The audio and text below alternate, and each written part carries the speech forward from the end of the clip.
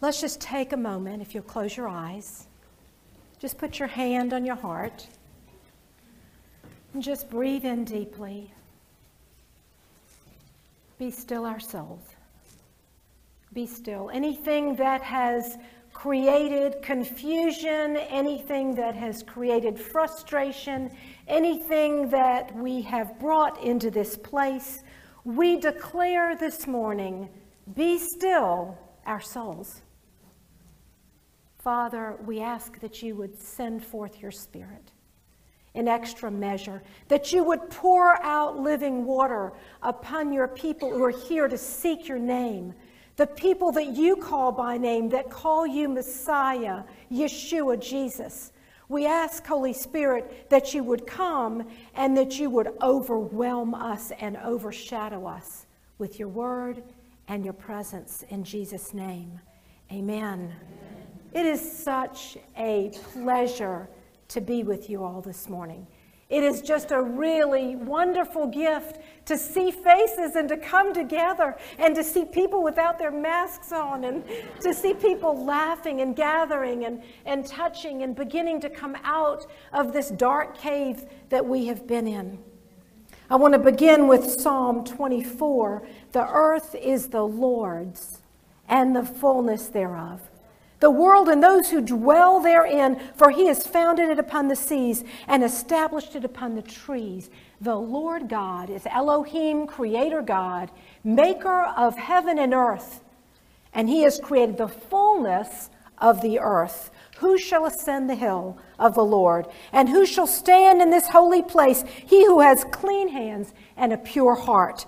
And this is the part I want to get to, because this is what I heard this morning at 5 a.m. Lift up your heads, O gates, and be lifted up, O ancient doors, that the King of glory may come in. Who is this King of glory? The Lord strong and mighty, the Lord mighty in battle. Lift up your heads, O gates, and lift them up, ancient doors, that the King of glory may come in. Who is this King of glory? He is Jesus Christ, the Messiah. Amen. I heard that and then I said, Lord, what is it? What are you saying to me this morning? You know, I was laughing because Wynn, is that your name? Yes. We were talking about how you're all prepared and ready to have a talk, and then the Holy Spirit comes and we do a little, and you know, I'm so excited because I'm ready to roll and I've got everything. And the Lord moves and shapes and recreates what we think are good messages so that we can get out of his way and he can have his way. And that's the psalm I got this morning. And here's the picture that he showed me. It was a picture of some of you knocking on the door. Lord, where are you? It was a picture of some of us, because I include myself, that had a key in your hand, and said, I have the key, but I'm not going inside. And then there was another picture, and actually the Lord said this was me, and it sort of broke my heart. There are some that have taken the key, opened the door, and they're standing in the vestibule. They're standing in the front foyer, if you will. And I went, Lord, is that me? I wouldn't be standing here. I would just barrel all in with my personality. I'd be in. He said, no, there's more. He said, I want my people to come in. And this is a sense I had, not an audible voice, just inside of me, praying to the Lord. He gives me this psalm. He said, I want them to come in all the way into the dining room, all the way into that space and that place, because I have set before these ladies a feast. Some of them are outside starving to death. Some of them have the key in their hand and they just don't want to use it because fear or whatever it may be. But I want every single one of them, when they leave here today, to have come in and feasted in worship, feasted on my word, feasted in my presence, feasted in my word, and together fellowshipping one another, that we could go to the banquet table and no longer be starving. Does that identify? Do any of you identify with any of those? When you leave, my prayer is that needle would have moved somewhat, that perhaps those of you who are outside knocking will get the key. Maybe some of you have the key, will go on inside, but I am really hoping, sisters in Christ, that all of us will enter in to the dining room and partake of the feast that He's set before us. I want to begin with this email. I love this particular one. It actually came out maybe in 2015, but it seems so appropriate in our pandemic mode. Hopefully, post-pandemic, are we moving out of that? As we progress into 2021, I want to thank you all for your educational emails over the past year. I am totally messed up now, and I have little chance of recovery. I can no longer open a bathroom door without using a paper towel, nor let the waitress put lemon slices in my ice water without worrying about the bacteria on the... Come on now. You know you have felt this way. You're using your foot and your elbow and no lemons. I know, it's me too. Eating a little snack sends me on a guilt trip because I can only imagine how many gallons of trans fat I've consumed over the years. I can't touch any women's handbag for fear she's placed it on the floor of a public toilet. Also, now I have to scrub the top of every can I open for the same reason. I cannot eat at KFC because their chickens are actually horrible mutant freaks with no eyes and no feathers. Who writes this stuff? I can't use cancer-causing deodorants even though I smell like a water buffalo on a hot day.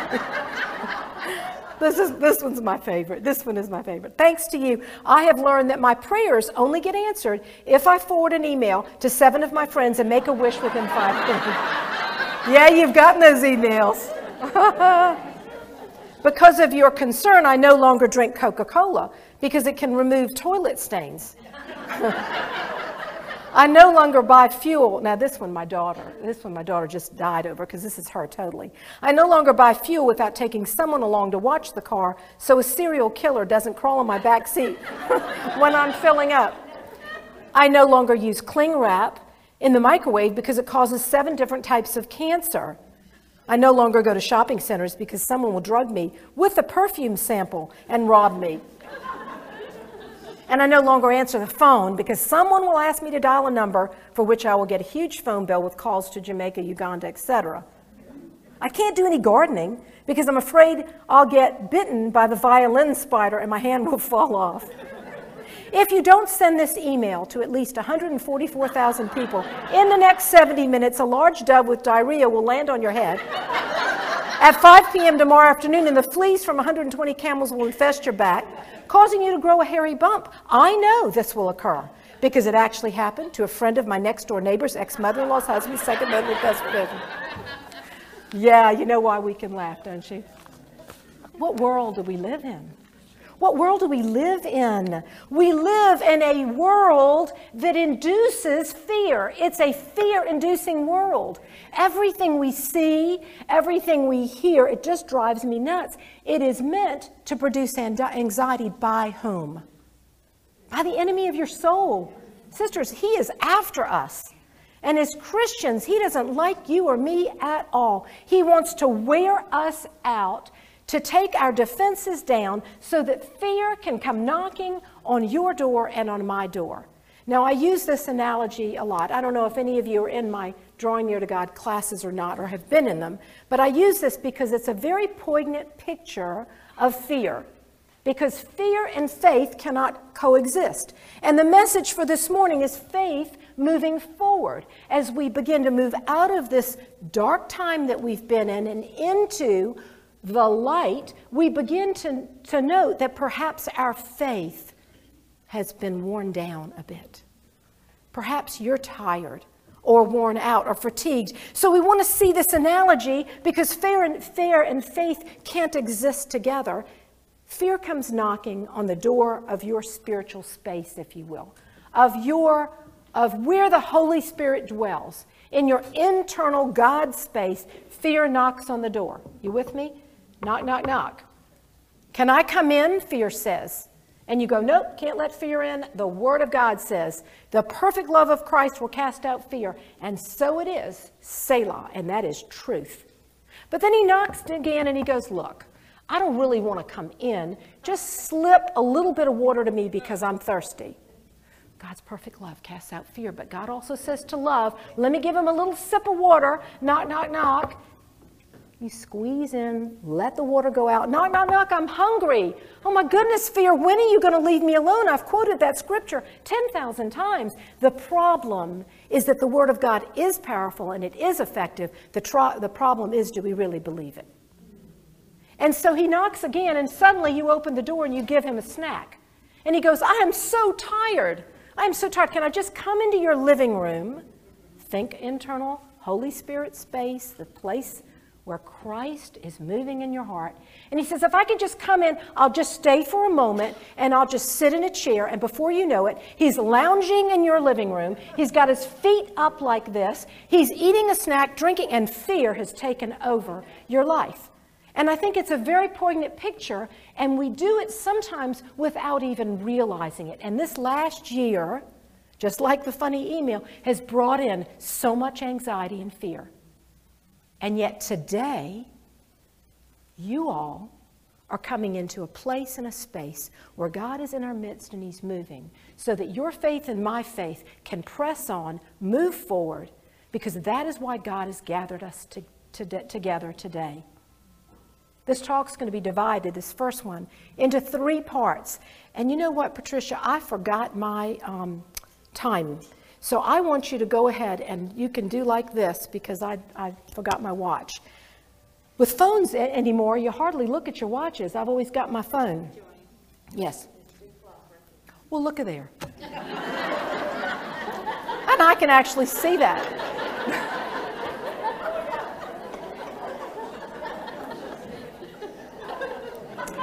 I do wish I could tell you. I wish I had all day. I wish I could tell you about a dream I had about o'clock. It was a prophetic dream, the most remarkable thing.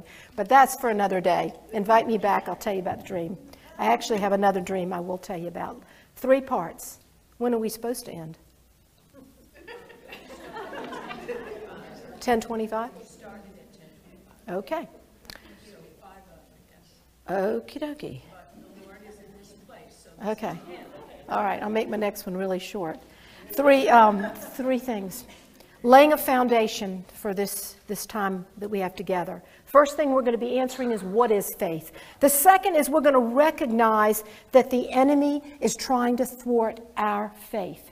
And he's used this past year somewhat to do that.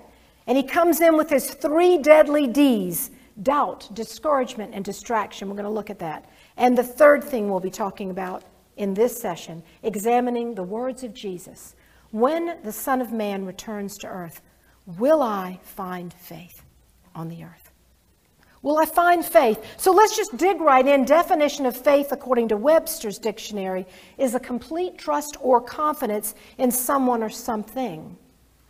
Now, Matthew 17 and Luke 17 describe the faith of a mustard seed. If you have the faith of a mustard seed, you can say to this mountain, move from here to here. Nothing's impossible with God. So we understand that all it takes is a little seed of faith. But here's the important thing, and if you leave with this one thing, it is very significant today. Jesus is describing the smallest of seeds for a reason. He's saying that little tiny seed is all you need. But here's the point. It's directing our attention not to the quantity or the strength of our faith, but to the object of our faith. Our faith is only as strong as the object in which it is placed, and our faith must be placed in Christ alone. And so the Lord has used this season of all the difficulties that we've had. He's used this season for us to shift our faith off of other things and back onto Him. I call it a correction in the church, a place where we're getting back. You know, sometimes you just have to be in the trenches in order to begin to move forward again. We all need that little boost. So with this understanding of faith in mind, we note the biblical definition of faith in Hebrews 11 says this: faith is the assurance of things hoped for. Most of you can quote this. The conviction of things not seen. In other words, our confidence and our faith comes in the object of our faith, and that is Christ alone. Where we get off the path, certainly where I get off the path, is when my faith is in myself or in the circumstances, or I can make this right and then this will happen. And everything seems to crumble. But the minute I reposition myself and I place my faith directly back on Christ, everything comes back into order. Chaos turns into order. Faith involves risk. Putting our trust in God's promises. John Piper defines risk this way. Risk is an action that exposes you to the possibility of injury or loss. So right on the front end, we understand that often people of faith, when we take a risk, it feels like we're afraid. There's injury or loss possibly. Very little happens, however, of any significance in an individual life or the life of our churches or family or an organization that does not involve risk. So, faith equates with risks, and it increases fear, and that is why we have to deal with fear. If our faith's going to move on, then we have to bring our faith underneath the power of the cross. Not only does faith require a risk and a willingness to step out and trust, but faith has to be persistent and tenacious. You know, I grew up in a household that, well, I'll just put it out there. I was raised, I am Greek. You can probably tell because I use my hands a lot. But I'm in a family system that is pretty persistent. My daddy taught me how to be persistent. He was a physician locally, and he always taught me, even as a little girl, just be persistent. If you feel like God's calling you to do something, do it. Just be persistent and tenacious. If you get off the path, the Lord will put you back on the path, but better to risk and try something and fail than never to try anything. Better to assume that your good daddy, your Abba daddy, will put you back on the right track than saying, I don't want to take the risk. There were 2 frogs, another email, and they were in a can of cream. The sides of the can were shiny and steep. The cream was deep and cold. Oh, what's the use? The number 1 frog says. They're both in this cream, and he says, I'm just going to die. You know, what's the use? I can't swim my way out of there. He's weeping, and he drowns. The other frog, however, of sterner stuff, starts dog paddling. I'll just keep swimming. I'll just keep swimming for a little while. It won't help the world if there's one less frog, right? An hour or more, he's kicking, mute. He doesn't say a word. He doesn't mutter. He just keeps on persistently swimming. He hops out from the island he makes from fresh churned butter. That's our trials, folks. That's our trials. That's what increases our faith. Persistent tenacity, never quit attitude, just like the frogs. Anyone long associated with the church of the last 50 years, especially in America, knows that our problems don't result from a lack of information. You know, we're on overload information, honestly. It doesn't lack from material strength. If we fail in achieving what God wants from us, it's because we're giving up. It's just put a pause button on that. If something isn't happening in the church, it's because we're giving up. We're tired. We've become complacent. I went on a trip to Africa with Bishop Steve Wood, my priest, and at St. Andrew's Mount Pleasant. And I was speaking at the cathedral in Nairobi, and also with 2,000 women that were in blue and white. It was a remarkable sight, but here's the thing that touched me. I had an interpreter there. I could hardly get my words out. As I looked out at the sea of women, they had come all from across Kenya. They had walked, they had come in buses, they had been without food, they had been without anything. They took their resources to come and hear this message that God had delivered to me to give to them. It was without a doubt the most moving experience I have ever had in my life. Why? Because these people's faith was God was going to show up. They came with a sense of expectancy. They came not knowing these are, some of them, I guarantee you they gave up a meal or more to get there. You see, in the United States of America, our worst enemy is that we have too much. It's easy, you all, and I'm preaching to the choir here. It's easy to be complacent when you have so much. These people who needed a meal, they needed to hear from God. I had a friend who also went to Africa. She placed hands on someone that was totally deaf. I will never forget this. And their ears opened. They could hear for the first time. Why? Because they're like desperate.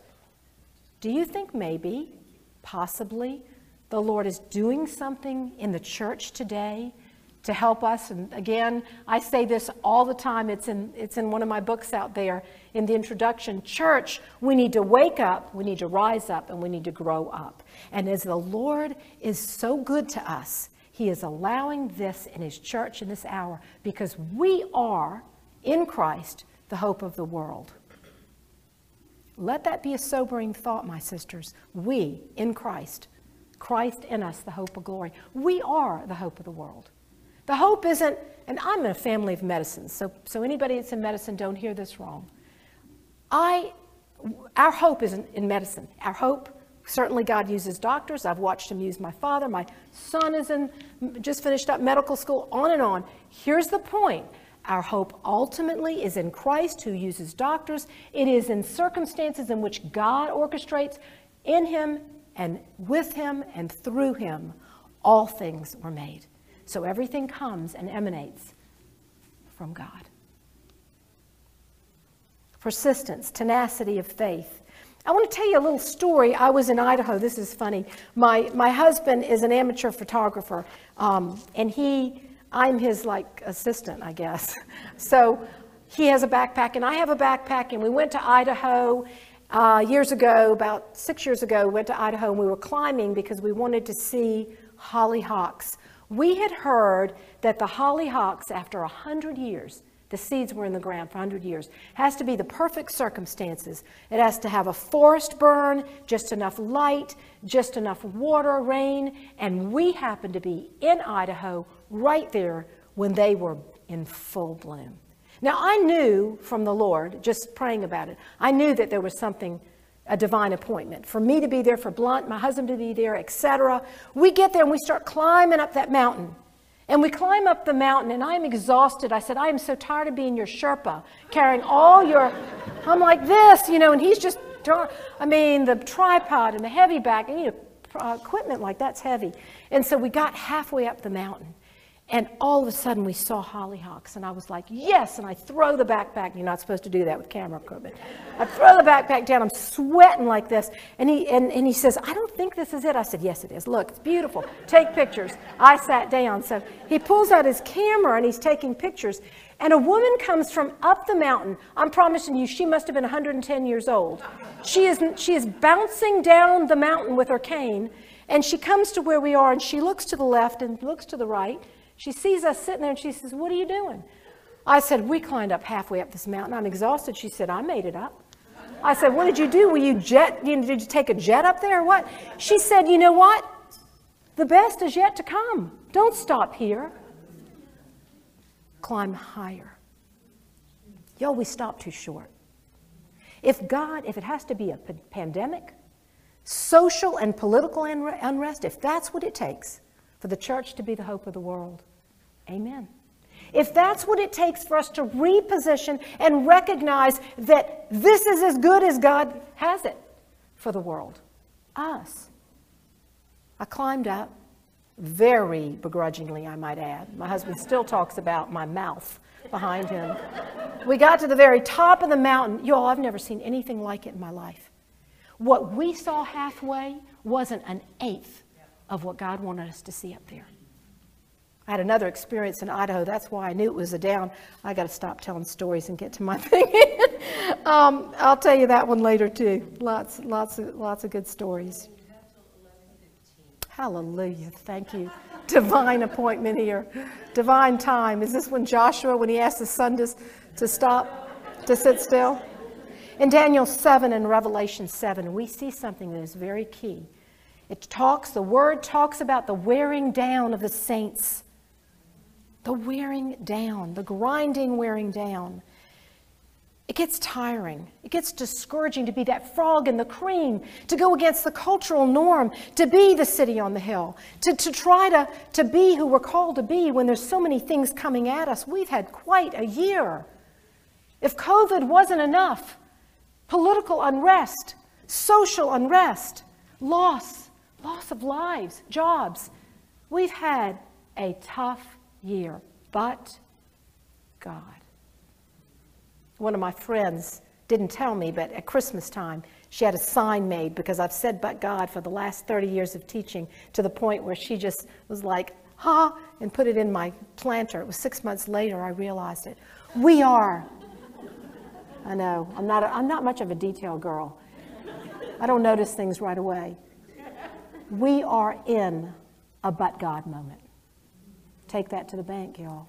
We're in a but God moment. We're in a moment where we shine. We're in a moment where our complacency is being shed with a newfound resolve, and we'll talk more about that in the second talk. An astronomical number of young Christians are leaving the faith after they leave the nest. A recent New Life research survey shows that 2/3 of Christian youth stop attending church for at least a year or two between the ages of 18 and 22. We need to help our youth wrestle with their faith and press on with their faith and not giving up halfway, and help them up the mountain with our canes if we have to see the view that God wants them to have. We need to help them climb.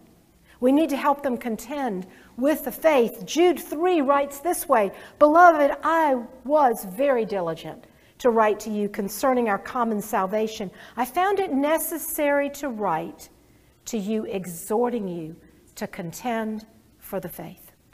We are in a contend for the faith but God moment. And not only do we need to help our youth, but frankly, we need to help ourselves. We need to help ourselves up that mountain so that we can see the magnificent view that the Lord has for us. Let me tell you something. If the enemy can keep us in the valley, sometimes it's the devil, your flesh, the world, whatever it may be, can keep you in the valley. We will never get a God perspective. If he can say, okay, this Christian is really just a radical Christian, she's not going to stay in the valley, but I tell you what we'll get her to do. We'll get her to go halfway up so that she sees just enough not to be a threat to the counterfeit kingdom.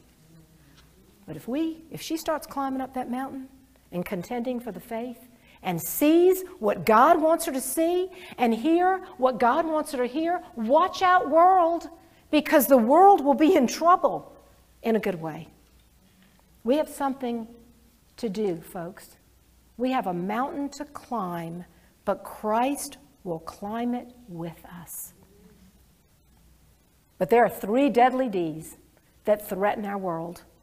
One is doubt, discouragement, and distraction. Those are the 3. Doubt, discouragement, and distraction. And this year has certainly done that to us. What the enemy, however, intends for evil, God intends for good. If he allowed it for a purpose. Here's the problem. We're using the wrong weapons. Just let that sink in for a minute. Scripture says the weapons we fight with are not, 2 Corinthians 10, are not the weapons of the world. On the contrary, they have divine power to demolish strongholds. God's weapons are not of this world. We need to pick up the right weapons.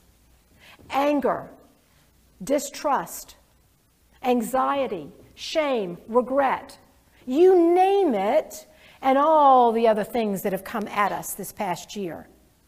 Using that sword is a blunted sword that the world gives us. But God has given us weapons that are of his making. Weapons of prayer, weapons of gathering together, weapons in the word, weapons of hearing his voice, divine weapons. So faith moving forward is dependent on our picking up the right weapons.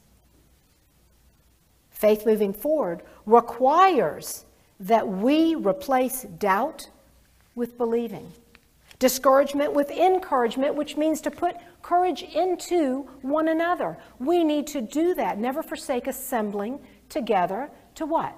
Encourage one another. Put courage back. We need to have courage once again. Distraction. We need to replace distraction with focus. These are actually action steps. I'm going to say them again. They're that important. We need to replace doubt with believing. How do we believe? More, get in the Word. Seek counsel from your friends. We need to replace discouragement, which dis means not, take courage out of, with encouragement, which means we need one another. We need to replace distractions with focus. We need to get back in alignment with God, in a holy alliance, in a sacred alliance with Christ, where we, as the branch to the vine, are so intimately integrated and connected with Him that no matter what's happening out here, and there's a lot happening, we are so tight with the Lord, we're getting our instructions from climbing the mountain. Digging a bit deeper into the meaning of faith, the Greek word is pistis. That word indicates a belief or conviction with the complementary idea of trust. Faith is not just an intellectual stance, but a belief that leads to action. James 2 puts it this way, 26. Faith apart from works is dead, and James talks about demonstrating his faith by works. Often what we do says more about what we believe than what we say. This is an hour that we have to take action and do, as opposed to speaking and talking the talk. I am really good at talking the talk. I can say Jesus is Lord.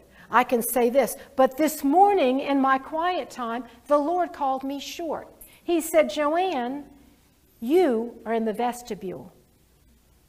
There's more and more and more for each of us as we grow in the Lord, as the Holy Spirit begins to move and have His being. Now, what does that mean? It means that we allow Him to have space in our house. The enemy has crowded out our lives with lots of fear and anxiety this last year.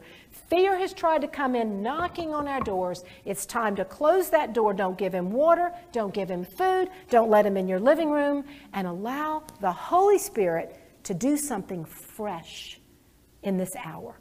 A fresh wind, a fresh fire. We need to take the embers and the coals of our lives, and we do that by spending time with the Lord and figuring out how He's speaking to us. Always through His Word.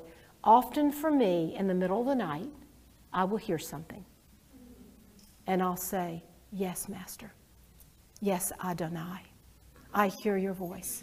Have you cultivated a hearing of His voice? People say to me, Joanne, you just hear Him all day long. No, I am not some supersonic somebody. I am you all. You are me. I've just been willing to pay the price and take the time to figure out His voice, how He speaks to me, how I'm wired. How are you wired? He'll speak to you that way. His Word, allow His Word to come alive. The Word had gotten so dry for me. The Word had been okay, let me check it off the list. I'm going to do a 1-year reading plan. That's great. But for me, it caused me to go into performance. Okay, today is the 3rd. Oh, I missed. Let me do a real quick reading. Does anybody relate to any of this? That's not cultivating a relationship with our Abba. That's not cultivating a relationship in which His Holy Spirit is speaking all day long and we begin to tune in to the right station. The definition of faith, therefore, contains 2 aspects. One is an intellectual belief, an intellectual assent, and the other is trust. Trust, intellectual assent, is believing something to be true, and trust is actually relying on the fact that that something is true. And a chair, some of you have probably heard this analogy, a chair is often used to help illustrate this. Intellectual assent is recognizing that a chair is a chair for a purpose. We're agreeing that it is designed to support you and I to sit in. However, trust is actually sitting in that chair. I can go all day long and intellectually assent to, yes, that chair is for that. This is the hour and the time that we must sit in that chair on the promises of God and trust that he is who he says he is, and that you are and I am who he says we are, and we begin to climb up to the second floor, to the third floor, up until we get to the perspective and view that God has for us. Because if we're going to be the hope of the world, we need to be the eyes and the ears of Christ on this earth. And we can't, if we're down here in the trenches with anxiety and frustration and anger, the verbiage, the rhetoric that I've heard this last year. Now, can I just take my mask off for a minute? Is that okay? I won't do anything scary. This year for me has been a wrestling match in a different way than I've ever been in my life. We're all experiencing our own wrestling matches, but for me, it has been a wrestling match where I have had people on both sides of the political aisle come to me. I've had people on all sorts of the denominational aisle come to me. I've had people on all sorts of white and Asians and people of color come to me. I have seen something the likes of which I've never seen in all the years that I've loved Jesus. It has been prayed over me that I'm a bridge. And so I would expect some of that. But what I saw in the hurt and in the brokenness of the people whose heart I was called to hold was remarkable. What I saw was a need and a desire for someone to understand them, for someone to hear them. And where they really wanted that connect was within the church. They wanted us to be able to come together, a kingdom united again. With differences, oh my goodness, so many differences. That's okay. We must believe in the main things, that Jesus came, that he was sent by God the Father. He was sent to die for our sins. He made a way for us and bridged the gap between the Father and our sinful nature. He came, he died, he was resurrected on the third day. And right now, amen, hallelujah, he is seated at the right hand of the Father. Can we agree on that? If you tell me he wasn't raised from the dead, then we're not in partnership. If you tell me that he's not the Messiah, sorry, no alignment. But can we begin to come together and make Jesus Christ Lord of his church once again? I just taught a course. I was so excited. I hadn't written courses in quite a while, and I wrote one on Hebrews. And it took a pound of flesh to write that one. It's not out there now because it hasn't even been put in print or anything, because last summer when I was preparing to do it, I just finished studying. I said, now we're going to do some study notes. I heard the Holy Spirit's voice say, you're not going to teach Hebrews. I'm like, oh, I missed you. I did all that work for you, Lord. And I heard the wisp of a whisper from my Lord. And he said, I want you to teach on the kingdom. That wrestling match you've been through, it's for the purpose of teaching. So I taught, and I think that study guide is out there, on the kingdom is near. It has streaming tapes that go with it, but it really rocked my world just being able to teach that and have a perspective from a wrestling match, having come to understand what the Lord wants to do once again in his church. In order for faith to move forward, there are 4 things we must remember. Number 1, we must not, now this was interesting. When I was praying for you all about 2 weeks ago, this is what I heard. So I'm just going to say it, and you can massage it any way you wish, but this is what I heard specifically as I wrote it in my notes. We must not allow our decisions to be formed in the court of public opinion. Beware of what the culture is selling and force-feeding us. Feed on the word, feed on the word, feed on the word. Our plumb line is the word.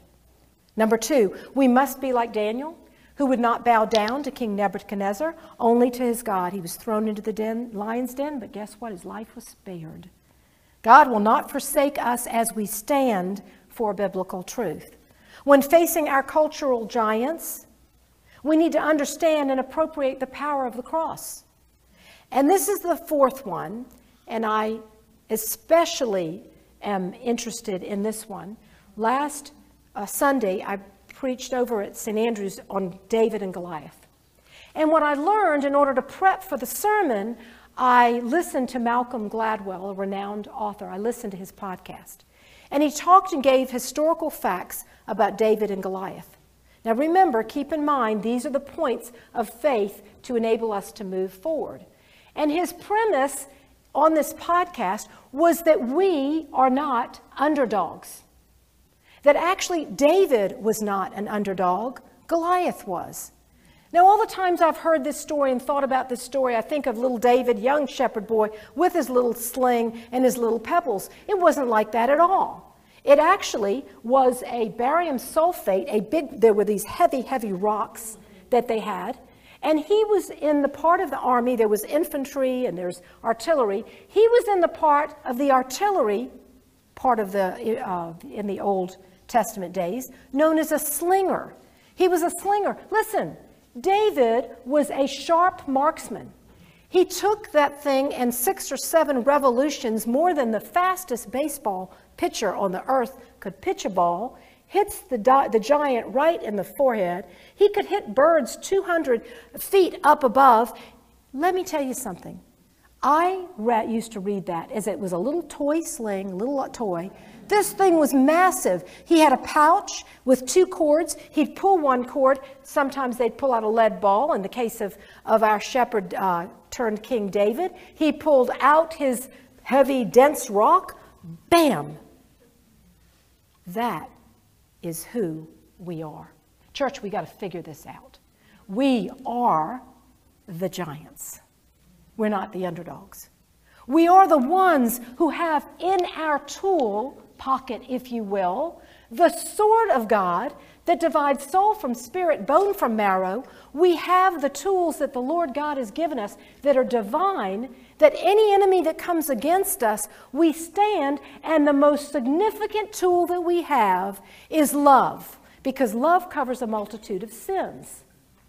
And it's not natural love. Natural love wears out. After the honeymoon, bam, the love's wearing out. Now, I've been married 40 plus years, and I'm telling you right now that I love my husband more today than I did when I first met him at 15 years old. And the love has grown deeper and deeper, but that isn't enough love. Agape love is supernatural. It is above the natural. Our weapon that is the most significant that we need to pull out of our toolbox is the love of Christ, which we can only have if we allow the gates of glory to come in. Who is this King of glory? It's Jesus. If we allow him to come in and surrender, his love comes in with him, and that's the love that we pour out to our brothers and sisters in Christ that perhaps are driving us crazy. Perhaps they've been unjust. Perhaps they've been angry, and we have been the recipient of insults. You name it. Love covers a multitude of sins. Love speaks the truth. Love doesn't back down. But true love, let me tell you something. People know when you're really loved. Don't you know when someone really loves you? I mean, it's a love that they shouldn't because you've done things wrong or whatever it might be. Why am I so obsessed with that clock up there now? I'm like obsessed with it. I can't even read it. I'm so nervous. What does it say? 1196? 1106.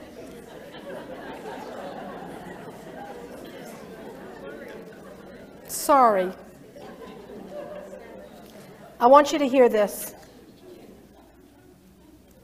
I want you to hear this. This year of trial has probably been one of the best things that has ever happened to the church. Persecuted church, what did they do? They became a movement. Then after they became a movement, they took over the world. With Christianity, we're in that hour. It's okay. It's a good thing, and if we can go up the hollyhock path and see that what the enemy intended for evil, God intends for good, the view's incredible, that we can come down from the mountain with that perspective and we can begin to love people and help people meet our Savior. No wonder the enemy has trapped us with the deadly D's. As we swim against the cultural norms, we may be persecuted for our faith, undoubtedly. But our response cannot be anger or doubt or disbelief. Our response is faith. Faith is not an apple we pick from a tree. Faith is a seed that grows into a tree, that grows into an apple, that grows into an orchard, and that seed has to be watered.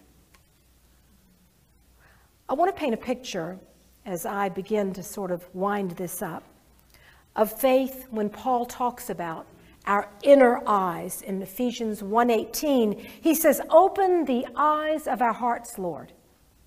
Some of you may remember on June 23rd, 2018, Ekapal Chantawang, 25-year-old youth soccer coach, took his players, they were ages 11 to 16, just to go on a little excursion to give them a little break from soccer. He said, we'll go in for an hour. They took a few flashlights, they took a rope, they went in. As soon as they go into the cave's entrance is flooded. Monsoons came much earlier than anticipated. These young boys and their coach were stuck. He took the rope and tried to get out. They pulled him back in.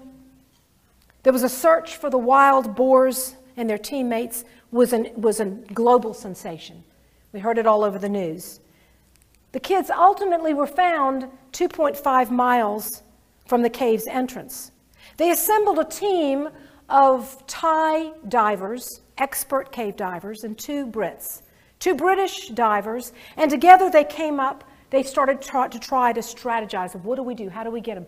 Even the current of the water was hard. The visibility was shrinking. Now remember, the point of this story is open the eyes of our faith, Lord, our inner eyes.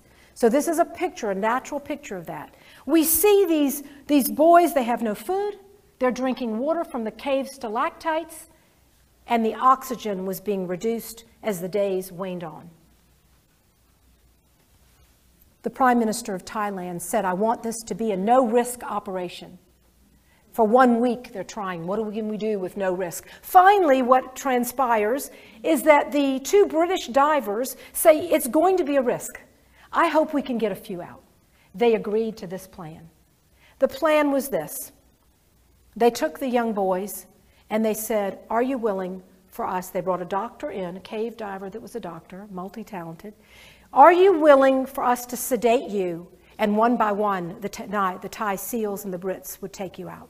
Each boy agreed. The doctor taught the Navy SEALs how to administer the sedatives. The sedative, they took a plastic bottle and they showed them how, because the SEALs didn't know how to administer sedatives. The doctor gave the initial one, but as they went through the cave, it could have worn out. In fact, it did wear out on a couple of the little boys. They tied the boys' limbs together, they put them in a wetsuit, and one by one they took them out. It took 2 weeks before all those boys were rescued. And by the time they were rescuing them, it was a much worse situation. There was zero visibility. You see where I'm going. Church, it appears that we have no visibility.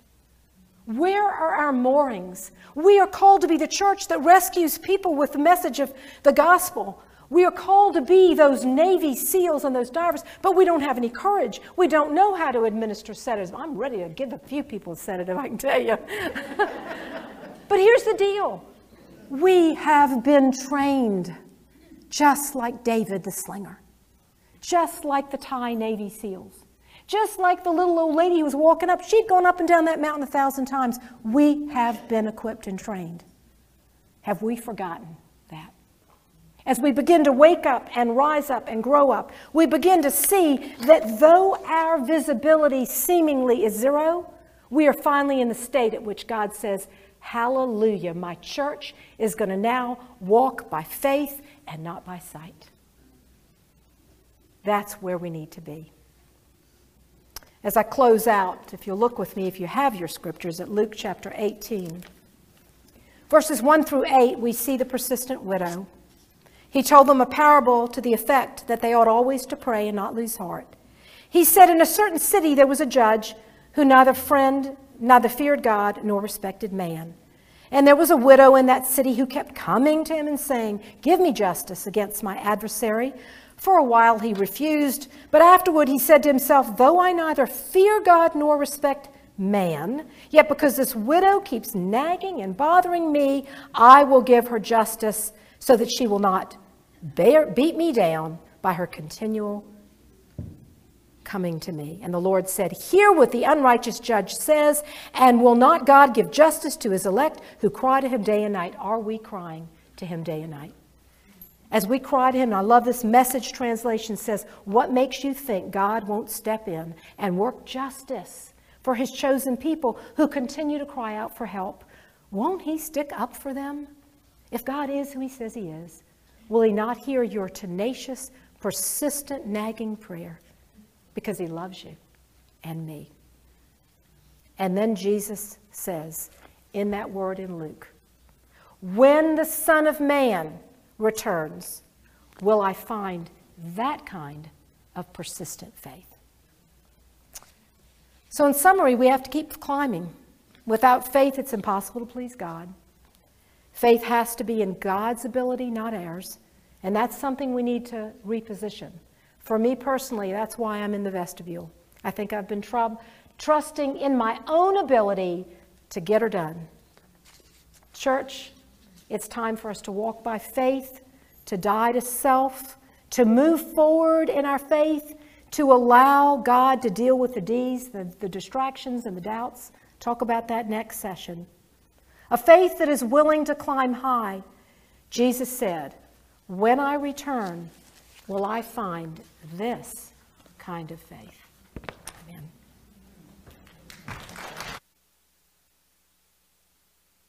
So how did you all do in your small groups? Did you work out in 30 seconds the rest of your lives?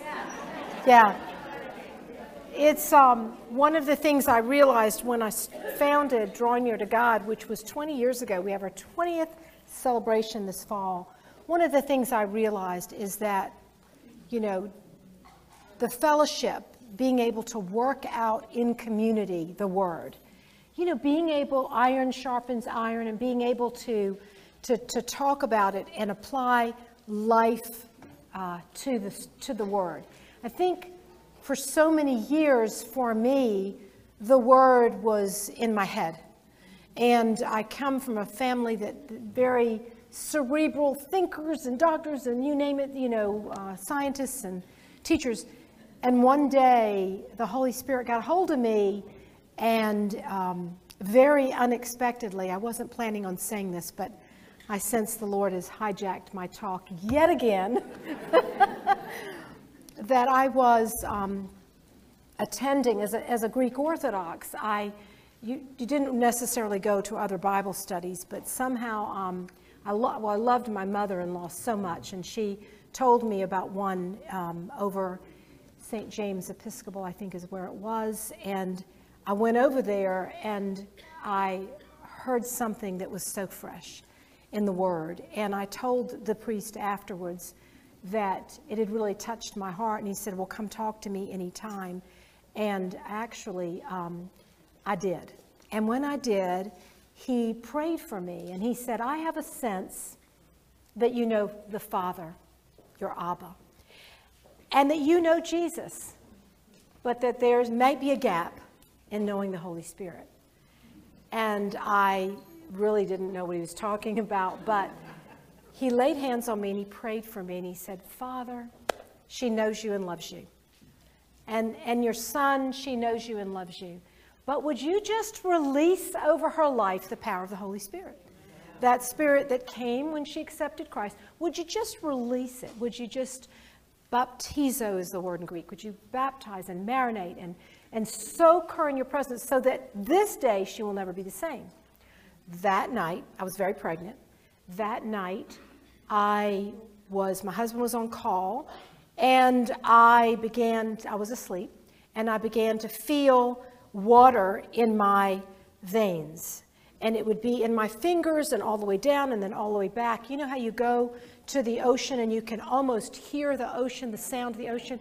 Well, I wanted to do that with my veins because it was definitively a water rushing sensation. Now, you're talking to somebody who knew less than nothing, don't really know a lot more now, but at that point in time, I had no idea. So I called my husband, and he said, are you in labor or something wrong? I said, if labor is in your veins, then I'm in labor. And he said, well, tell me your symptoms. You know how doctors do. Give me your symptoms. I said, this is your baby in here. Let's get a little nervous for me. He said, honey, you're fine. Maybe it's anxiety or something. I go back to sleep, and that thing starts happening again. 2 days later, I have the baby. The priest comes into the room. I looked at him walking in and I said, "What did you do to me?" And I told him, and he very gently and quietly opened up the scripture to John, is it 6 or 7, that says, "And out of you will come rivers of living water." And I said, "What?" And he unpacked the scripture for me. Maybe some of you today needed to hear that. I don't tell that testimony a whole lot, and if it's you that who hungers and thirsts for more of him, there's more available. It never runs out. It's an endless supply of his Spirit available to you in spite of the pandemic, in spite of the unrest in our society. There's still an endless supply. You see, the Lord is recalibrating our thinking. He's repositioning us so that we get to that point where when we see Christ walking in the room, we go, "What did you do to me?" That's where we need to be, church. Revival. We need to be revived. We discussed last time that the enemy keeps throwing the 3 deadly D's at us: doubt, discouragement, distractions. He continues to assault us. But I said in last teaching, it's a but God moment. We are in a prophetic season of the church where the Holy Spirit is getting a handle on us, and he is saying, you need more. A little dab won't do you. That's going to date me for a commercial. They used to put that stuff in their hair and slick it back. Oh my gosh, my son looks the most Greek, and his hair slicked back the other day, and he's got this new girlfriend, and I was looking at him, and I thought about that commercial with the thing. A little dab will not do the church today. We could get by with that for a while, but yeah, amen. I had a dream a few years ago. In fact, I described this dream in the book that's out there called Tell Your Heart to Beat Again. And in the dream, I saw a figure. And the figure was not a male or a female, but it was a big yawn like this, like that. And I woke up and sat in bed. And I know better than to wake up my husband with my dreams because he already thinks I'm wacky. And I really want to, kind of be together. I saw that big yawn, and I sat up and I said, Father, is that you? Is that you? And I heard him say, this is the church, this was 3 years ago, this is the church that's beginning to wake up from a long sleep. They were lulled to sleep, and the church is beginning to wake up. And while the church was asleep, the world changed. So when they woke up, things were different. And anxiety came. Well, wait a minute. What happened to the old ways? What happened? Are we on a new normal? What's going on here? And I really think that it's potentially true that this is where we are right now. That we have woken up and we see everything's changed. Now listen to me, precious sisters in Christ. This is not meant to be a negative thing. Because if God allowed those things to happen and he is shoring us up and empowering us, then in this moment, the enemy wants us to look around and go, we're like that frog that I talked about, and we're just going to drown in this cream. No, he wants us to be the other frog that begins to churn and creates an island where he hops out. He wants to use that to empower us. He wants us to see what he is doing, not what the enemy's doing. My biggest concern is the church is, sort of waking up and seeing that things are different, is that there is this sense of dread that the world is going to hell in a handbag, okay? But it's not. Because if it were, then where's Jesus? Has he stepped off his throne and said, I'm done with you people? Has he gone? Is he not seated at the right hand of the Father? Is he not praying for you and for me? Is he not praying for the world and our country? Yes, he is. He hasn't gone anywhere. When we wake up, the enemy's gone, gotcha. You're angry, right? You're frustrated, right? And the Lord says, settle down. And now it's time to allow the Holy Spirit to begin with the living water to re-engage you with me, to hear my voice, to see with my eyes, to hear with my ears. And sometimes it just takes hard times to get there. So that was my dream. We have grown weary, but we have been awakened as a sleeping giant with resolve and determination.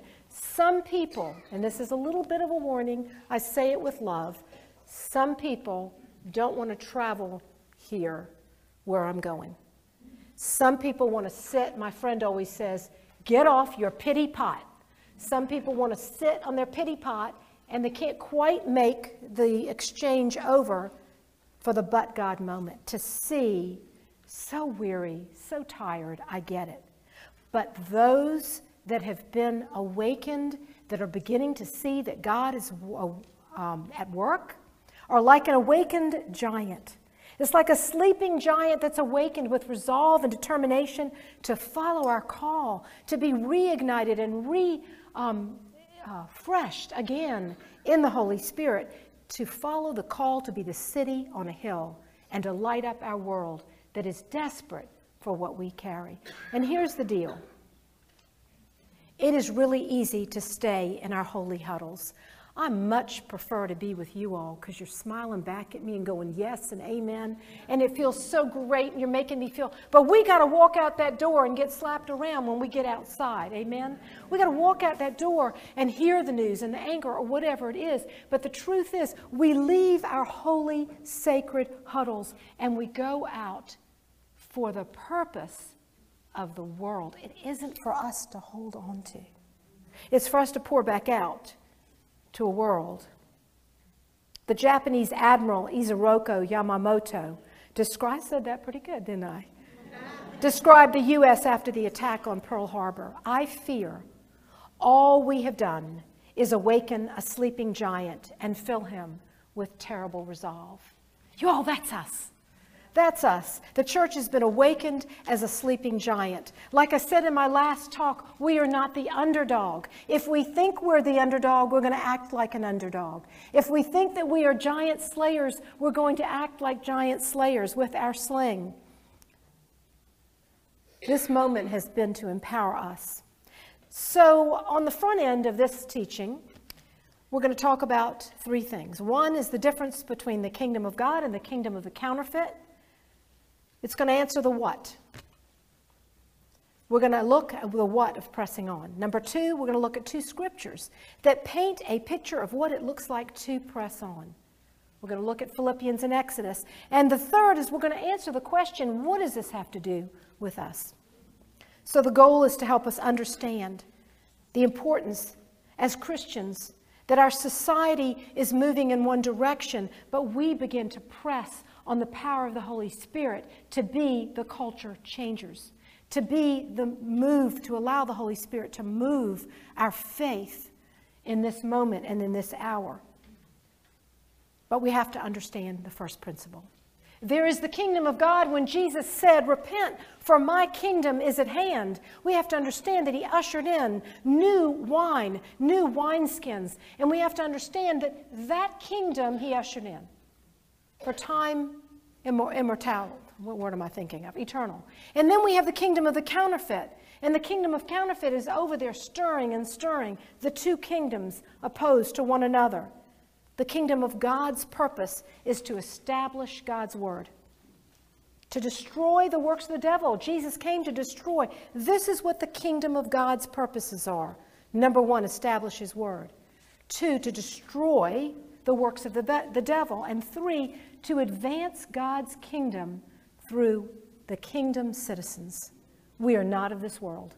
And if we're angry and frustrated like I have been, then you know what? It's on me, because I've become too much like the world. The kingdom of counterfeit, on the other hand, is to negate God's word. Did God really say? Remember? So the kingdom of the counterfeit's purpose, this is their mission statement, if you will, vision statement. Negate God's word. Anytime a word comes and you receive it, the enemy wants to snatch it. Number two, he comes to rob and steal and destroy. Now, Jesus said, I've come to destroy the works of the devil, his vision statement, but this one from the enemy is, I've come to rob and steal and destroy. What do you have in your bag of goodies that God wants to steal from you? And the third, is the enemy comes to advance his kingdom, the counterfeit kingdom, to fulfill his purposes. And the battle is not against flesh and blood, but he often uses people. That's why last session I talked about our need to receive the love of God and to be able to pour it back out. Because in this moment in time, agape love, supernatural, above the natural, is very, very necessary so that we can love like that. I gave you an example a little bit about Goliath and King David. And what was really interesting when I was researching this for the sermon that I was describing earlier, I was amazed at how when they were in the valley of Elah, okay, that was the valley of an area with ridges and valleys called the Shephelah area. In that area was beautiful. And what the Philistine army was trying to do was divide Israel in two. They wanted to take the high ground, the highlands. And so they ended up meeting the Israelites on one side and the Philistines on the other. And as you know, they were deadlocked in the valley of Elah. And so what happened is the Philistines said, we're going to send our strongest man to come out and fight this battle, okay? And that was a giant. Now, that was a little unfair. He was 6'9". He has a javelin and a sword and all this bronze armor. He's coming out there like this. And they said, now you Israelites, now you send your strongest man. Now, who would sign up for that battle? I mean, everybody's like, no, no, no, no, I'm not going to do that. And little David comes out with his little sling. Now, they were deadlocked in that place. And as I was preparing and prepping for that, I realized that's sometimes like us. We get into this situation where we are deadlocked in our faith, where we have one foot in the world and one foot in the counterfeit kingdom, and we don't even know it, where we have one foot that's really imbibing of the wrong spirit. You know, one of the things that the Lord's been working on in my life is to come to meet people in the opposite spirit. If they come in anger, then you come in love. If they come in, so when those oppositional things come, to come in the opposite spirit, in other words, to come with the kingdom spirit as opposed to the enemy. Well, when we have been deadlocked in a place where our spiritual ground, if you will, has been at a standstill, I'm certain that the Lord must have said it's time to allow a little bit of shaking up like I did with Job so that the deadlock can be released. You're David. You're a giant killer. You have training and equipping in the Word of God like no other weapon that the world can use against you or me.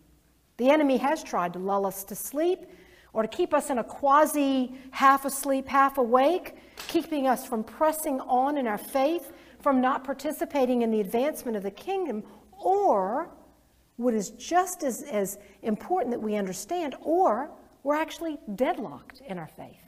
We can't move forward because we're in the valley of Elah. But the body's waking up. I live across the street from St. Andrew's Mount Pleasant Church. And the night that the church burned down, I had my doors open and I could smell smoke. And I had my grandchildren upstairs, and so we had done a bonfire that night. So, of course, naturally, I ran up, looked for the bonfire. It was out. I ran upstairs to check on the three kids. They were fine. I started running around. This was at about 2:30 in the morning. And I just kept running all over. And all of a sudden, I looked out in my yard. I mean, literally, I'm almost right across from the church. And I saw these fire embers across the whole lawn.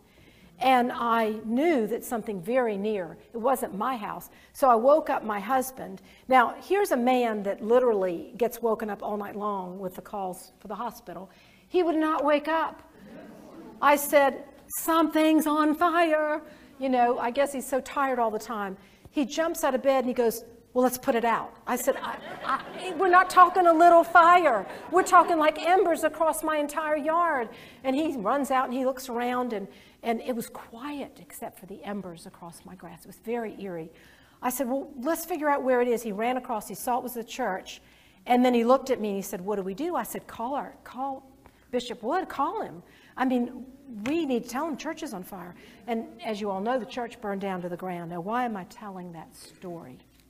That is a real life metaphor of the seemingly, I use the word seemingly, destruction that the church has been facing. Perhaps it's biblical illiteracy, which is one of my main things right now. Perhaps we know we're in a post-Christian world. We know we're an upside-down world, et cetera, et cetera. We were devastated when that church burned down. But here's your but God moment again. It was rebuilt. It took like 30-something months, but it was rebuilt so much better. Let's push a pause button on that. What the enemy intends for evil, my friends, God intends for good. He has a plan that trumps every plan of the enemy. The cross gives us victory, but it also gives us triumph.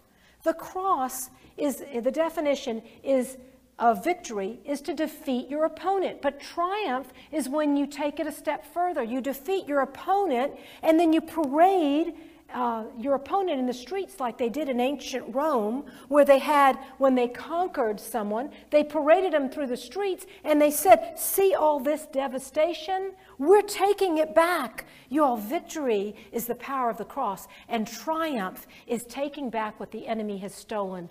Our church, my church, received more after the burning. This year, we've been in a forest burn. We own some property with pine trees. And every 3 or 4 years, we have to burn those things. And every time we do it, I cringe, I don't like it. It's these beautiful trees, but every time we see new growth. And so that is the period of history we are, in even a church that's divided, in a world that's divided. God is the restorer of the breach. Do you believe that? He is the Redeemer. He not only will give you victory and me victory and us victory together, but He will parade our enemies in front of us and give us back the land in spades. And it is time that the church recognizes that we are not the underdogs. Hold our heads high.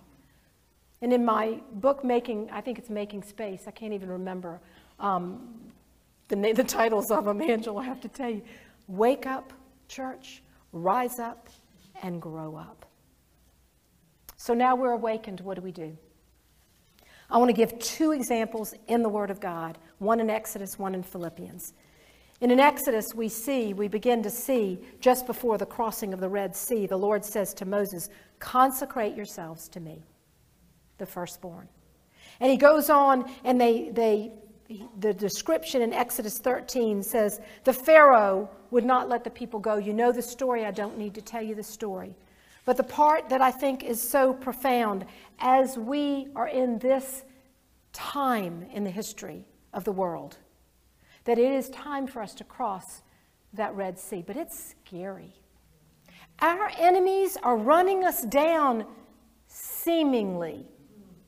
Be careful that you don't agree with what the enemy is doing. Let's agree with what God is doing. Church burned down, church is much better. That is the way our Redeemer works. And we see the crossing of the Red Sea. Lord says to Moses, tell the people to turn back and encamp in front, I can't even pronounce this or even see it, between Migdol and the sea, in front of Baal-zephon, you shall encamp facing the sea. He gave them very specific instructions, you all. This is important. This is a takeaway for you today. God is not always giving the same instructions to the church at the same time. In different situations and in different seasons and in different hours, we're going to hear a different word and a fresh word. The church has to begin to hear the voice of God, to begin to hear His instructions, because one day He'll say go north, and the next day He'll say go south, and the next day east and west. That's why in that first talk I started out with deal with your fears. Because fear and faith can't coexist, and we have to hear the voice of God. If fear crowds us out, which is what the enemy's been trying to do, we can't hear our instructions whether to go north or south. And these instructions were very counterintuitive all through this, and the people got ticked off. Why'd you lead us in the wilderness? What's going on here? That's the way the church feels. I mean, why, God? Why you lead us in the wilderness? And God's saying, stop mumbling. Listen to me. Pay attention. Your faith is wavering, but I've come to strengthen what remains. We have to hear the voice of God. We have to get his directions.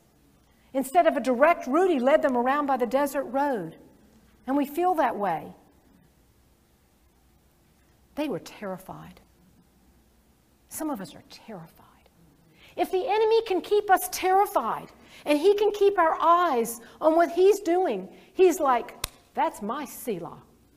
That's my amen. That's the counterfeit kingdom that we talked about. God wants us to cross over out of the deadlocked valley of Elah and get moving over here and hear his voice, branch to vine, intimacy with Christ. Let me tell you something. He's speaking all day long, but so is the crowd of the world and the flesh and the devil. It's hard in this season, but God. They were terrified. They said to Moses, was it because there were no graves in Egypt you brought us out to die? Do you feel that way? We're your church. Where are you, God? What are you doing? He's just burning down some of your bridges so you can't go back. He's just taken away some of your idols so you won't raise them up. He's just moving some things and repositioning the church. Listen, we've got warriors in this church. See your bishop sitting back there. We have leaders like him and his wife, Allison, who have been fighting for us. Are you praying for them? Are you recognizing that the bishop and his wife are leading a charge and they're weary, and that you and I are weary? But the Lord is burning those things so that we can have a forest. I have never had an opportunity like I've been having lately, as I mentioned to you, all the people I've been talking to bridge gaps, to see what God is doing. Because if the enemy can keep us so isolated and separated, no matter where you're coming from, we're not going to agree. We're in all these different denominations, all these things. But suddenly, we're polarized, and we begin to come back together, and we're hearing a new, fresh song. The enemy wants us to be divided. But the message that Moses gave his people was move on, wake up, press on. God is going before you. He says, why are you crying out to me?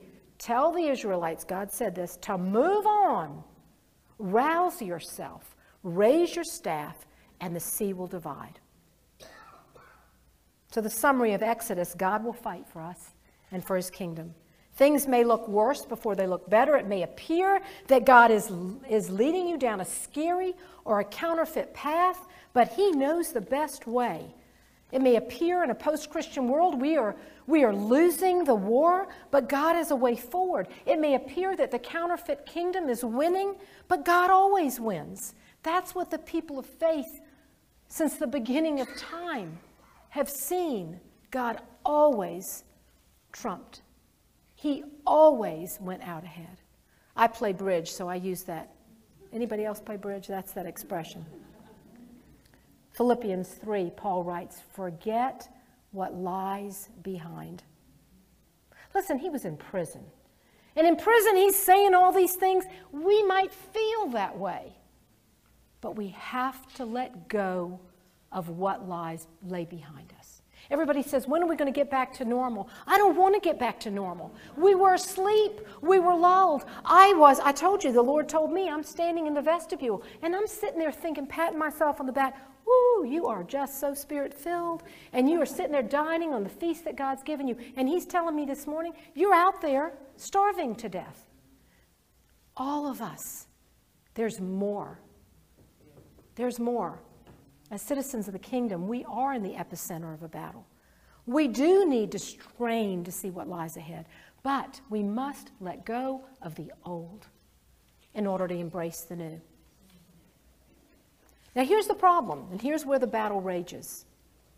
When we begin to obey God, and when we begin to empty out our backpacks, when we begin to empty out our backpacks and surrender, suddenly the battle heats up. It rages. We're looking in our backpacks and we're ready to cross the Red Sea, and we panic because what's in our backpack is familiar, and what's in our backpack is important to us and significant, and we paid a lot of money for it, sweat equity for it.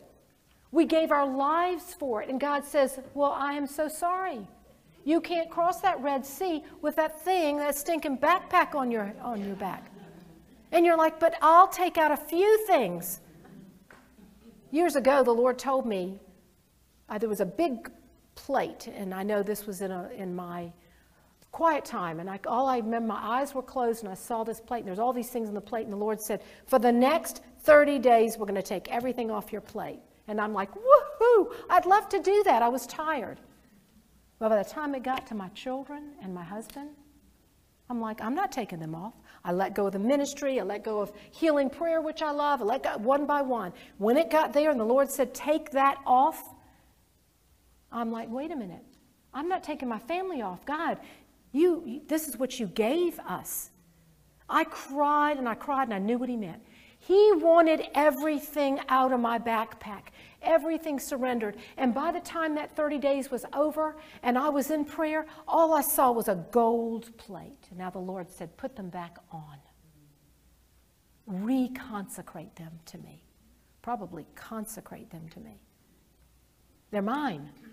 They're mine to worry over. They're mine to take care of. Now you can put the mantle for teaching back on. But you were wearing it sloppily. It's not about us. Here's where the battle rages, when we have to take those things that we hold near and dear to our hearts and surrender them. When I went to Africa with Bishop Wood, I was the only female, okay? So I had a lot of bags. I had my makeup in one, and I had my rollers in one, and I had Juliana Fletcher was with me, the worship leader for Drawing You to God, and worships all over the city.